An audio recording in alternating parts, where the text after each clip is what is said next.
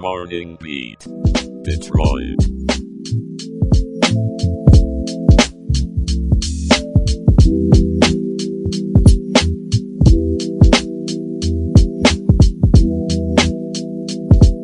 Good morning, Detroit. It's a beautiful Wednesday, February 7th, 2024, and you're tuning into Morning Beat Detroit with your hosts Aaron and Jenna. We hope you're ready to kick off your day with a burst of energy because we've got a great show lined up for you.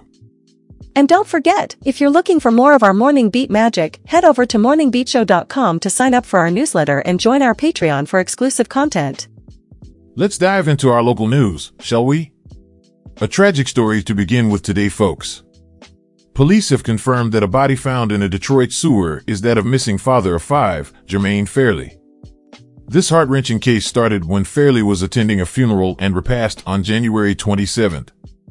An altercation led to Fairley being shot, and his body was later transported in his own vehicle, which was found ablaze, but without him. Following an anonymous tip, the police discovered his body in a sewer drain. Two persons of interest are being sought after, and a GoFundMe page has been set up to support Fairley's family with burial expenses. Our hearts go out to the Fairley family during this incredibly difficult time. Such a heavy heart we carry with news like that. Let's hope the community can come together to support the family and find some closure.